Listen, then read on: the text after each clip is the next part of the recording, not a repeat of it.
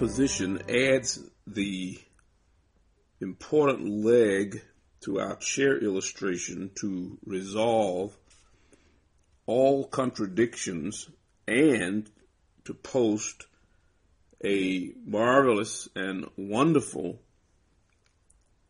demonstrably appreciable position on the timing of our Lord's return.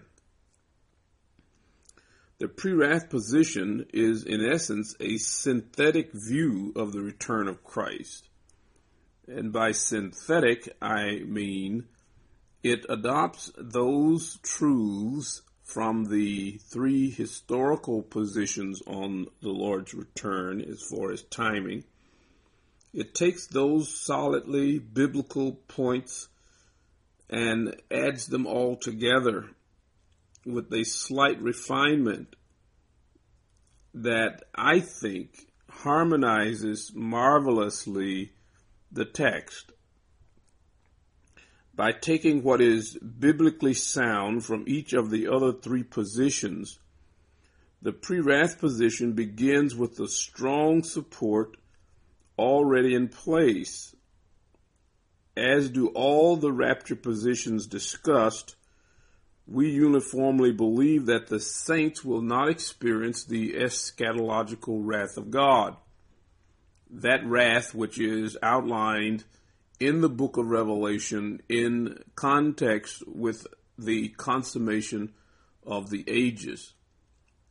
Like those who hold to the mid-trib position, we see a distinction between the wrath of God and the wrath of Satan and his Antichrist, which we call the wrath of man.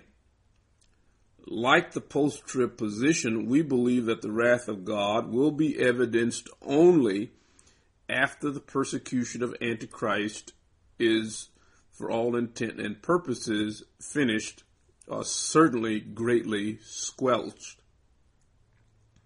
Therefore, like the post-tribbers, we believe the church will experience the direct persecution of Satan and his Antichrist during what is called the Great Tribulation, the time of unparalleled persecution of God's elect by Satan and his henchman, the Antichrist. This is where the pre-wrath position adds the critical leg to our chair illustration. The Word of God teaches that Satan and his Antichrist persecution will be cut short. This particular promise is found in Matthew chapter 24, verse 22. And the obvious question is how? How will the persecution of Satan and his Antichrist be cut short? By removing the object of the evil one's persecution, the church, to heaven, and putting the remnant of Israel in protective custody. This, with one refinement, makes several things possible. It provides sufficient time for all of God's wrath to occur without manufacturing a way for the church to be present while that wrath rains down all around them. It provides the necessary time for the salvation of Zechariah's prophesied one-third remnant of Israel, who will be the inhabitants of the millennial kingdom. It provides the time necessary for the salvation of a remnant of Gentiles from the nations who refuse to take the mark of Antichrist.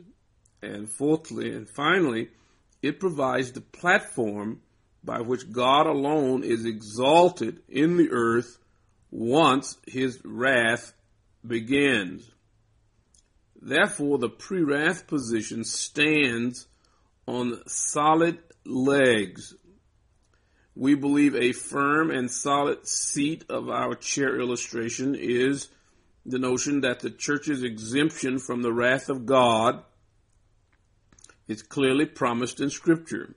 This is, unfortunately, the only aspect of pre-tribulationalism that has an explicit biblical basis. We also believe that one leg consists of a distinction between the wrath of God and the wrath of Satan and his Antichrist, something mid-tribulationism articulates rather well. One leg constitutes a distinction between the Great Tribulation, the wrath of Satan and his Antichrist, and the eschatological day of the Lord, which post-tribulationalism differentiates. And the last leg shows that the persecution by Antichrist will be cut short before the end of Daniel's 70th week, thus providing the interval between the rapture and Christ's coming at the Battle of Armageddon, during which time all of the trumpet and bowl judgments will be played out, not as an accordion by squelching them all together and making them conclude at the same time, but allowing one trumpet to follow another and one bowl to follow another, if in close proximity, at least in a sequential order. The identification of the wrath of God with the eschatological day of the Lord is the key. I call it the eschatological day of the Lord because the Old Testament seems to indicate that there have been several days of the Lord. But there's going to be one day of the Lord, the ultimate or the mother of all days of the Lord, and it is located in the end times, that time when God will conclude human history as we know it and inaugurate a temporal kingdom, a 1,000-year kingdom, the millennial kingdom on this earth. All sides agree that the eschatological day of the Lord involves both the final judgment of God and the deliverance of his saints. Drs. Craig A. Blazing and Darrell L. Bach, in reference to 1 Thessalonians, write, deliverance in the day of the Lord is a special theme of 1 Thessalonians. At his return, Jesus delivers us from the wrath to come. Paul teaches the church that the day of the Lord will not overtake you like a thief. In the context, this deliverance would seem to be the blessing of resurrection and translation into immortality, which Christ will grant his own at his coming, an event which is called the rapture. This deliverance or rapture will appear to coincide with the inception or coming of the day of the Lord, since that is the focus in 1 Thessalonians 5, verses 2 through 4, close quote. I think Blazing and Bach correctly understand how the day of the Lord, the rapture, and the subsequent pouring out of God's wrath do in fact come together. This is a very important insight, one which I have not seen so clearly articulated by a pre-tribber until I read it from Blazing and Bach. Now, these men are probably pre-tribbers. Both Blazing and Bach taught at Dallas Seminary during my time of study there. It was from Dr. Blazing that I studied eschatology. To my knowledge, both are pre-trib, yet they recognize the importance of the eschatological day of the Lord at the timing of the rapture. J. Dwight Pentecost writes in his book, Things to Come, the only way this day could break unexpectedly upon the world is to have it begin immediately after the rapture of the church. It is thus concluded that the day of the Lord is that day, extended period of time beginning with God's texts dealing with Israel after the rapture at the beginning of the tribulation period and extending through the second advent and the millennial age until the creation of the new heavens and a new earth after the millennium. Close quote. Pentecost is obviously pre-tribulational. However, he too recognizes that the eschatological day of the Lord follows the rapture and in very close proximity. Now, we do not agree with his estimation that the eschatological day of the Lord is going to be more than 1,000 years long. The timing issue can be settled if the beginning of the day of the Lord can be determined within the framework of end times events. The pre-wrath position acknowledges that the eschatological day of the Lord will be signaled by a sign given in the sun, moon, and stars, a sign distinctively described in the eschatological book of Joel in the Old Testament. Jesus indicates in the Olivet Discourse that his parousia will immediately follow the sign Joel prophesied, which marks the inception of the eschatological day of the Lord. Jesus also indicated in his revelation to John that Joel's sign in the sun, moon, and stars will be the sign that announces the day in which his wrath begins. A sign given in the heavenlies that will be displayed at the breaking of the sixth seal. Therefore, as one compares the six seals to the events outlined in the Olivet Discourse, one quickly sees that the rapture must occur after the 70th week of Daniel begins, after the midpoint of that same week has begun, and after Satan Antichrist's persecution of the church is cut short, when the sign of the eschatological day of the Lord and the parousia of Christ is given in the sun, moon, and stars. The exact day or hour when the sixth seal will be broken is not detailed in the scriptures.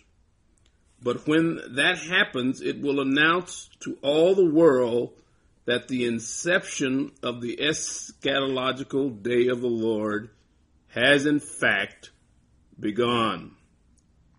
During the timing component offered by the pre-wrath position, we believe it has incontrovertible biblical support. If you search the scriptures, we believe that it will demonstrate that our understanding of this issue clears up all of the contradictions and removes all of the issues that we believe divides the different rapture positions. The pre-wrath position takes the truths that we believe you can demonstrate in the scripture concerning the return of our Lord. The pre-trib position basically believes at its core that the church has been promised an evacuation off the earth before God's wrath begins. That is a biblical position that has explicit. You can turn to a book, chapter, and verse as the basis for that claim. The pre-wrath position also believes that Scripture teaches that Satan is thrown out of heaven and will come down to earth, having 3.5 years left, and he will pour out his wrath against God's elect. The elect as it relates to service in the nation of Israel, and the elect as it relates to salvation, the church, he will attack and persecute and harm as much as God will allow. This we believe to be a solid and explicit position that you can turn to a book, chapter, and verse as a basis.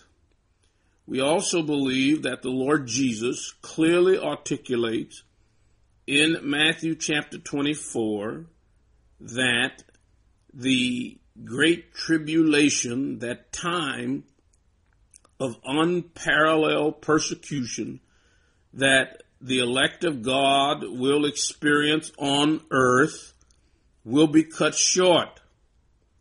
Now, it's important that you understand that the 3.5 years is not cut short. What is cut short is the persecution of God's elect. Revelation chapter 12 indicates that a remnant of Israel will be put in protective custody. It also indicates that 2 witnesses or prophets will operate during this time period, in which case a number of Jews will be insulated from the voracious attacks of Antichrist under the tutelage of Satan in and around Jerusalem during the time we call the Great Tribulation. And therefore we believe that this is an explicit position, that you can find an explicit biblical basis for it, and therefore it fits the context and explains clearly how God can cut short the time, but at the same time fulfill the word of God, which says that this period runs for 3.5 years. Now you need to understand that Satan has no desire to persecute Christians for 3.5 years. He wants to kill all Christians and be done with it. He is not taking his time because he wants to. It is because God has set limits and he cannot go around them, under them, over them, or outside of them. God will allow the 3.5 years to run its course, but in great mercy, great grace, he will cut the persecution short by delivering the righteous and beginning the outpouring of his wrath. A wrath that will be seen in the trumpet and ultimately the bowl judgments. The pre-wrath position recognizes that the rapture must occur with sufficient time to allow for the salvation of Israel and the salvation of some Gentiles, both of whom are necessary to fulfill the biblical orders as it relates to a temporal kingdom, a millennial kingdom on the earth. You must have Jews and Gentiles in their physical bodies on the earth during the millennial kingdom. That's the only way you can have children born, because those who are glorified no longer have the weaknesses of the flesh as it relates to those matters. Therefore, my friend, the pre-wrath position is a solid, clearly articulated, very easily demonstrated position that harmonizes all the issues related to the time of our Lord's return. Now, to be fair, we say that there are no contradictions in the pre-wrath position, and we believe that is the case. Now, the arguments against the pre-wrath position exposes no contradictions, only those by people who really do not understand the position. We take the strength out of pre-trib, mid-trib, and post-trib and join them together, and we remove the error that divides those positions. We believe that it is biblical, that it is sound, and it has a clear basis in the biblical text. But as I said, to be fair, the one issue that is probably most difficult for people to grasp is this whole matter of cutting short the persecution. Now, the scriptures say in Matthew that the Lord is going to cut short the persecution. The Lord Jesus says that if that time was not cut short, no flesh would be deliverable. And in order for there to be some believers left on the earth to witness the Lord's descent at Armageddon, God, in his graciousness, decided to cut or limit Antichrist's persecution of his elect during this time period. Now, to say that he cut it short to 3.5 years is to suggest that at some point it was longer in the mind of God. There is no biblical basis for such a notion.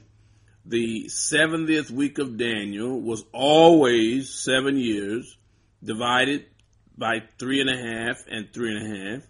There is no indication in Scripture anywhere that the time was ever longer than that. And therefore, if Jesus says it's going to be cut short, it has to be shorter than 3.5 years, or the text makes no sense.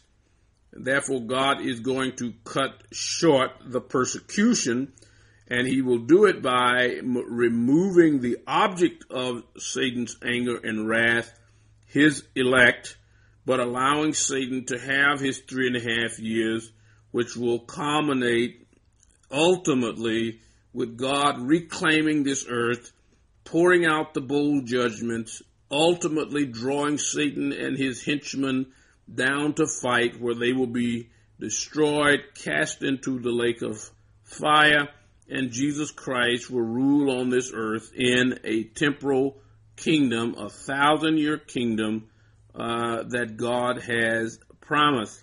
The beauty, the simplicity, and the ease with which one can demonstrate this position, to me, argues strongly that it has good, solid, biblical support. You don't have to twist the scriptures. You don't have to set up all kinds of presuppositions. You don't have to try to get people to accept certain notions prior to understanding what you're going to teach. All one need do is read the text at face value, accept what it says, and in light of that, build or concoct or hold or bring together the text in this marvelous way.